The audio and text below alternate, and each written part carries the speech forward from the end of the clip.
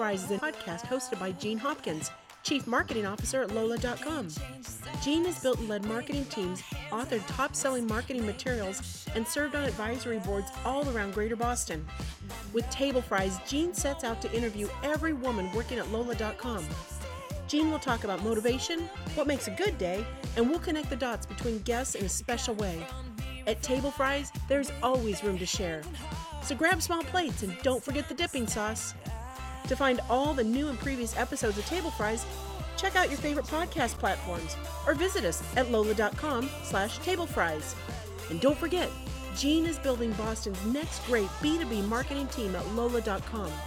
So be sure to stay updated on new roles at the lola.com careers page. Table Fries, where sharing is caring. Hi, everybody. Welcome to today's edition of Table Fries. And with me, I have a very special guest, Jackie Glenn. She was the former Chief Diversity Officer at Dell EMC.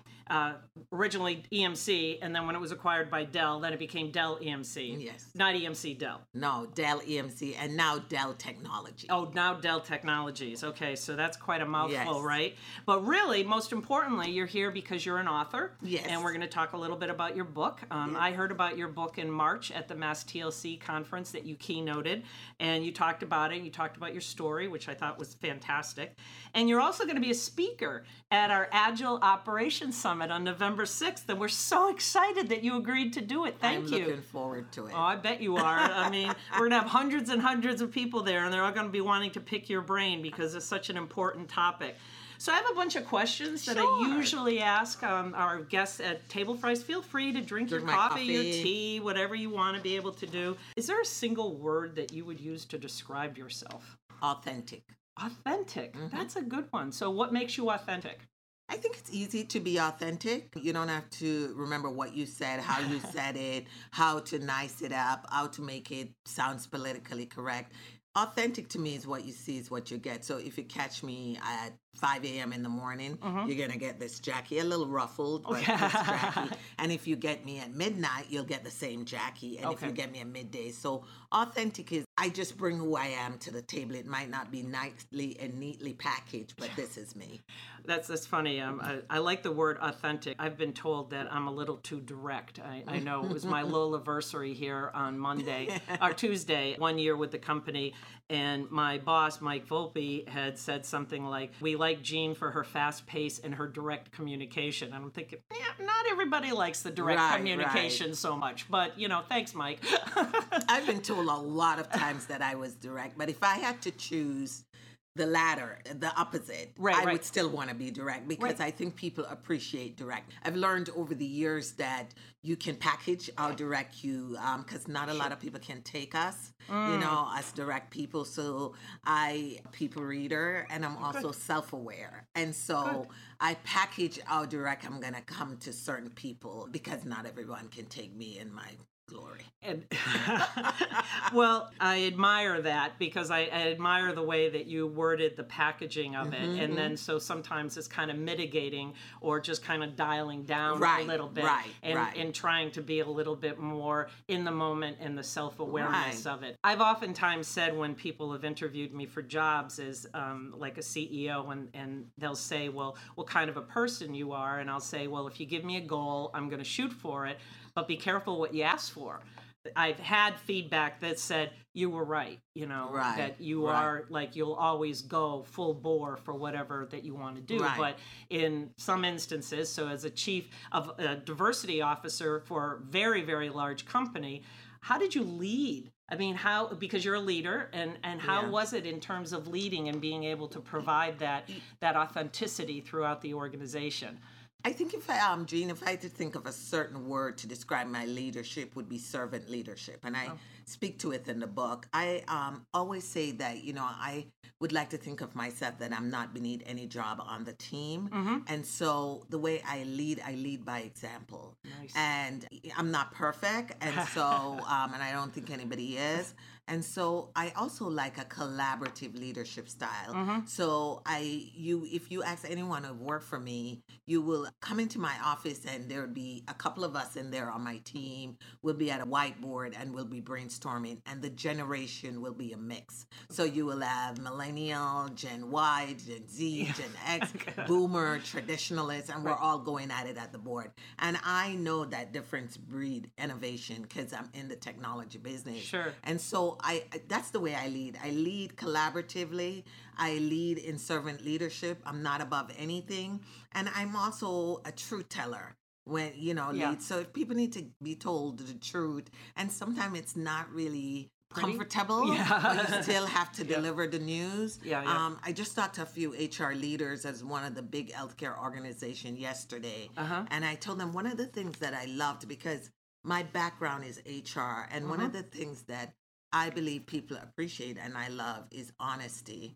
They'll say they want it, and I think they do appreciate it, but when you give it, you have to be very thoughtful about how you deliver it. And as a manager, I'm always evolving how I deliver it, how I give feedback. What does the feedback look like? Who do I give the feedback to? But I always give feedback. And so that's the way I manage. It's a long-winded way to say I'm just an all-inclusive manager. You're all in one. Okay. Yes. But I love the feedback concept. Let's talk a little bit of, so we said you're authentic.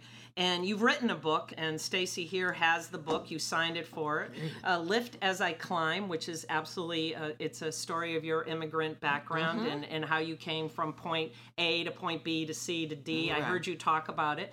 We're going to make these books available for our guests at our Agile Ops Summit. But what was the last book you read besides reading The Galleys for this particular book? The book that I'm reading right now is called Greenprint.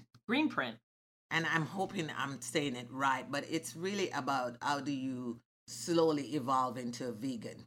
Oh, okay. You want to be a vegan? Not necessarily. Okay. But you know what? I'm always looking at how do I have a milestone birthday in December. Okay. And so I'm always looking at how do I reinvent myself from health. My mom died of cancer about 20 years ago, and my sister died of cancer, and my nephew was diagnosed. So I'm always looking to see how do I enhance my health. I'm one of these people that I don't go over the pendulum swing. Sure. I call myself a flexitarian. And so I can flex into vegetarian or vegans. And so I'm reading that book. That's the book I'm reading now. Okay. And so I can't even remember the author, but it's called Greenprint. Okay. And of course, I read the Bible every single day. Do you? The Bible on tape. So it's on my phone and Audible, my Audible? Audible Bible every day. I think it sort of centers me and make me not think I am more than I am. Really? So what's your favorite passage? I can do all things through Christ who gives me strength. Oh, nice. Yeah. Okay. That's a great quote. Thank you for that. Thank you. When you go home at the end of the day, how do you know that you've had a good day? What does a good day look like to you at the end? I know you work from home and not that far from here, but you're out and about. You're talking to some of your clients. What does a good day look like to you at the end of a day? A good day to me is when I feel like I've impacted the next generation. And nice. I'll say a little bit more to that. So yesterday I did a workshop. And as I was leaving the workshop and standing at the train station, and yes, for anyone who know me, he said, "What are you on the train?" It's the best way to get around town because I worked in Hopkinton for 20 years. Oh, yeah. So, now and I'm you only had to drive. Yes. Yeah. And one of the ladies that was in my class came to me, and she's clearly a millennial, and I've got 2 daughters and she said, "Oh my God, you were amazing." And that, when I get that from a millennium or my daughter tell me my sneakers is lit, L-I-T, then I know I've had a good day. I want to impress my friends that are boomers like myself, but when I get a compliment from the next generation, it really goes a long way. And I know one of the saying in my book is if I can help somebody, it's by Mahalia Jackson, as I pass through this life, and I'm sort of paraphrasing, then my living is not in vain. And so I want to impact the next generation. The Kathleen and the yes, Dezes, right? I want to make sure. So that's what my day, when I do that and I get something from someone like Kathleen, I know that I've had a great day. Not a good day, but a great day. Oh, I really like that. That's something I'd like to take. This is a question that our friend Stacy, she was my very first guest on Table Fries. Yes, and you are my 16th guest on Table Fries. So Stacy, I asked each of my guests, like, what kind of a question would you want to ask future people that are guests on the show? And so Stacy said, what is the one piece of advice you would give to your 18-year-old self? Don't sweat the small stuff. When I look back at how much time I wasted worrying about if I'm fat or if I'm tall enough or is my pants too tight or are they gonna like my hair in braids? It's just go with it. I mean, I say that to my daughters now. My youngest is 28, and I said, Alicia, nobody's gonna remember that. Right. Ever. You know, and I wish someone had said that to me. Well, would you have listened? Would you have listened? Probably not. Okay. Probably not. I'm sure your mom told you that at the time, right? Yes. She said, "Don't sweat it. Don't sweat the small stuff." And you know what I would also tell my youngest? Well, it always work out. Yeah. And so whenever I am going through either a change that's difficult, even just leaving my job after 18 years, after the merger, I mean, I had to center myself. Absolutely. And I always project out and said, next year, this time, it's gonna feel so different. Right. It's gonna be, this too shall pass. Right. To quote the Bible, it will pass. And so I would love to tell my younger self, and I tell it to my daughter. My oldest daughter, who's an attorney, just moved to Charlotte, North Carolina last week, and she's just having a rough time adjusting. And I said to her, a couple months from now, it'll be like, things always work out. Right. It always does. Right. Maybe not how you envision it, but it works out. It's hard. It's hard to make those kind of changes, a physical change like that. One of the team members that's on Stacy's team, Ashley, she likes to ask the question of what was your worst job and why? And we talked about this earlier, that it usually involves food service. I don't know if you have any food service stories, or if you have a bad job. This is going to be interesting, but I come from a family of chefs and cook. My mom was a cook in Jamaica. We call him a cook, a chef here. She worked for Children's Hospital and cooked. My mother was an amazing cook. And so a food job would never be my worst job. I love to cook. When I traveled the world and I get home, no matter if I was on a 19-hour flight from India, I would come home and cook because it relaxes me. I'm trying to think what was my worst job, and this is going to sound really terrible, but I can't think of one, which is really weird because I came to this country as a nanny, and I don't want to give away the book because the book is Lift As It's not a mystery. Yeah. So. Immigrant Girl's Journey Through Corporate America, and it talks about my rise from nanny to CDO. Yep. And even as a nanny, I love the kids, so it wasn't a bad. And then I came to Boston. I worked in a hospital as a unit clerk and a medical transcriptionist. Then I went back to school and I was a recruiter, and I was an HR business partner, and then I was an HR director, and I moved up a CDO, a vice president. So I didn't have a job that. That's the best answer ever, Jackie. Part of my job in HR that I didn't like was terminating people. Because I really had to do it. That was part of the job I didn't like. And I really had to psych myself up to tell someone that they no longer will be working at the company. Right. That was the hardest. But I liked the job. I just didn't like that part of it. Yeah, nobody really likes that part. It's sleepless nights. Yeah. Are you making the right decision? Right. Is this best for the team and all that? Well, that was a good answer. Thank you. So one of the things that we ask, too, because we're a travel management company for business, but what was your most interesting experience when you traveled, maybe for business or personal? What do you have, one that really stands out in your mind? You traveled everywhere. And I have two, but I'll tell you the one that really, you know how this old notion being in diversity, inclusion, and equity space is, people have this thing in their mind about other people in other countries, and I've traveled the world, and one that left a lasting impression too, but I'll start with the business one, was going to Israel. Oh. And I went there to do a women's conference, and I was so stunned of I don't even know what I was expecting, but it was beautiful. The food was delicious. I stayed at a hotel on the beach, and the part that I really loved was they asked me to speak at a university, and I'm gonna sort of mess the name up, but I think it was the Beersheba University, and it was outside of Tel Aviv, about an hour and a half outside. Wow. And just visiting the university and talking to the deans and the professors, it left a lasting impression. And that impression was you never judge and preconceive of what a place is going to be until you get there. And, just visiting the Dead Sea and going to different Things places that you've heard there, about. but you've never been there. And Right, people, it was just, it was a life-changing trip for me on many fronts. Yeah. So that was the business piece. Okay. The personal piece, which ended up turning into business, is South Africa. Oh, really? My husband turned 60 and his sister turned 50. Okay. And so we did like a whole family thing where she and her husband, me and my husband Windsor, and her sister, her brother, and his wife, 6 of us went there, and we started in Cape Town. And I've never been to South Africa before. And I would encourage people to go there. I was stunned at how beautiful it was, the lushness of the place. And I learned a lot. And I ended up insisting that we go to, they call it the township now in South Africa, but it was once called a shanty town. Oh. And every time I think about it, I get a little choked up because it wasn't on our tour guide list, but we made him take us there. And it really centers you of how privileged we are in America and how much we have. And one of the young men that gave us the tour took us to his house. It was one room. 8 people lived there. It was clean as ever. Right. And I think I had like 4 suitcases when I went there. I came home with 1 duffel bag because we just gave away we everything. have way too much in We do. America. And We do. I was so convicted. And these people lived there. They were happy. The kids were happy. And they didn't have a lot. Right.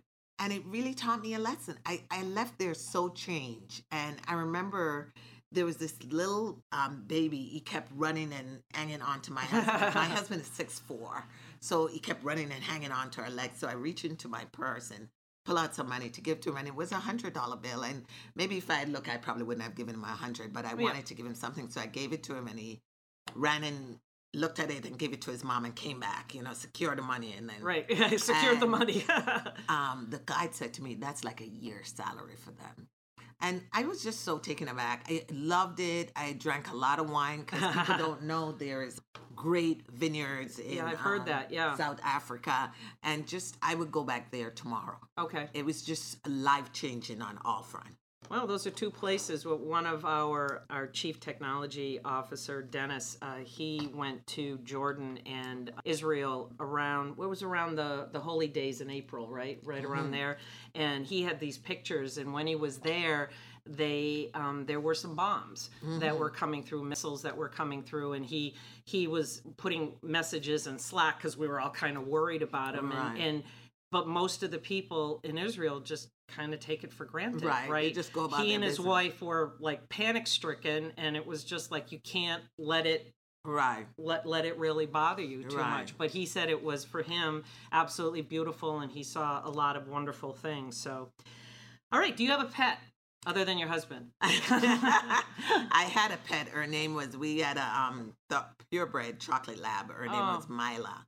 And we had to put her down about a couple years ago. And for anyone who is a pet owner, it's a lot, to do that. And I grew up in Jamaica, so our pets wasn't in the bed or in the house with us. They were like outside, on the islands. And so having a pet and here and doing it differently, when we had to put her down, everybody was sad, and I didn't get another one because my life is too crazy. And when you get a pet, it's like a child. It is. And it's just my husband and I now. So Mila was my pet. And I'll just hold her memory near and there. But that's good to have that kind of love. What is your favorite? You did give us your favorite quote, so I'm not going to ask that question. Who do you most admire?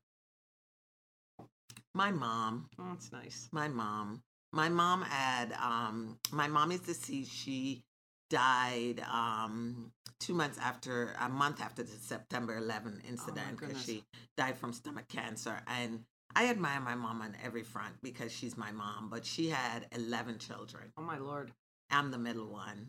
And exactly in the middle. Yeah, and I always say none of us went to jail or ever she never had to worry. Yeah, and she for the most part was a single mom, like my and we all turned out great, you know. We all got great education, and I always say to people, if you read the front of my book, you will cry, because I dedicate the book to my mom. Nice. And she was just a rock star, even before rock star, was a big deal. And I admire her for her tenacity. I always say, people think of immigrants that were from our country and we're there not eating and suffering and living in squalls. But I never went to bed hungry. I was taught properly. I always hear my mom's voice, conduct yourself like a lady. My mom was a proper, we were under the English colony, so she was very prim and proper, and that's the way she raised us. And when I look back, I only have 2 daughters and a son, so I have 3. I cannot believe my mom did what she did with 11 of us. Right.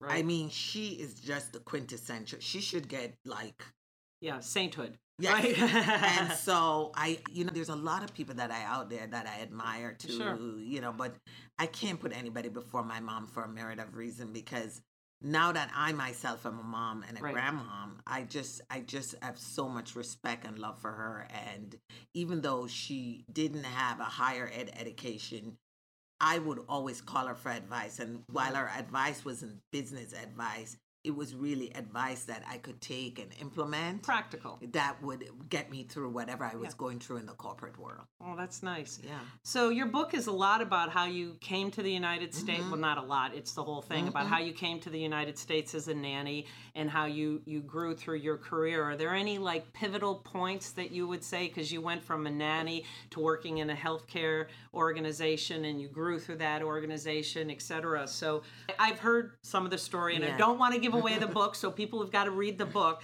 But is there a pivot in there at some point that was the one thing that made a difference to you as you grew in your career? It's really owning your power and being authentic.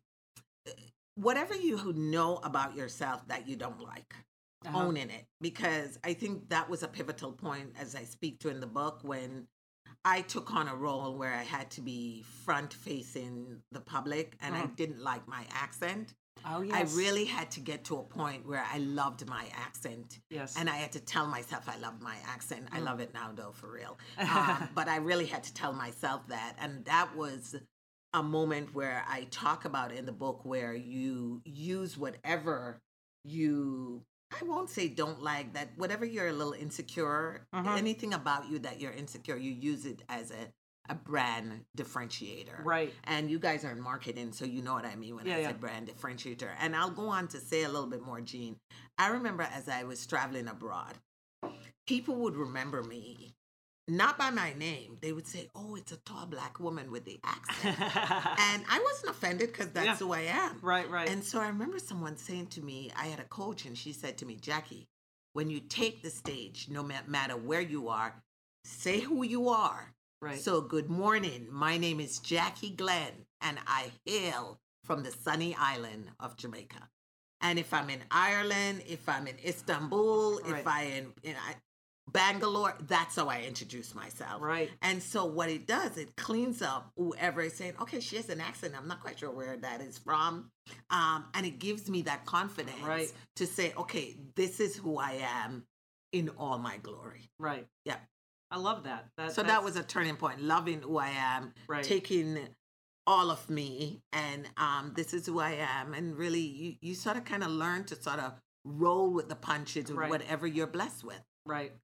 I know Stacy and I had a conversation this morning, and we were talking about a meeting that we had yesterday with the executive team, and it was a really good meeting, and it was good because we were challenging one another, and we were talking about how it was good because Stacy did a great job of leading vulnerability around the table and getting everybody to kind of expose themselves. What was the scariest costume you ever wore for Halloween? And then there was another question about like, what are you most concerned about or afraid of as we're going? And so it was like, for me, it was like not having enough time to be able to think, to be able to process all the information, all the different inputs. And everybody had like something, everybody was a little bit different, but having that, being able to own that and being able to talk about things like that to one another is, I think, what makes the team at Lola very different.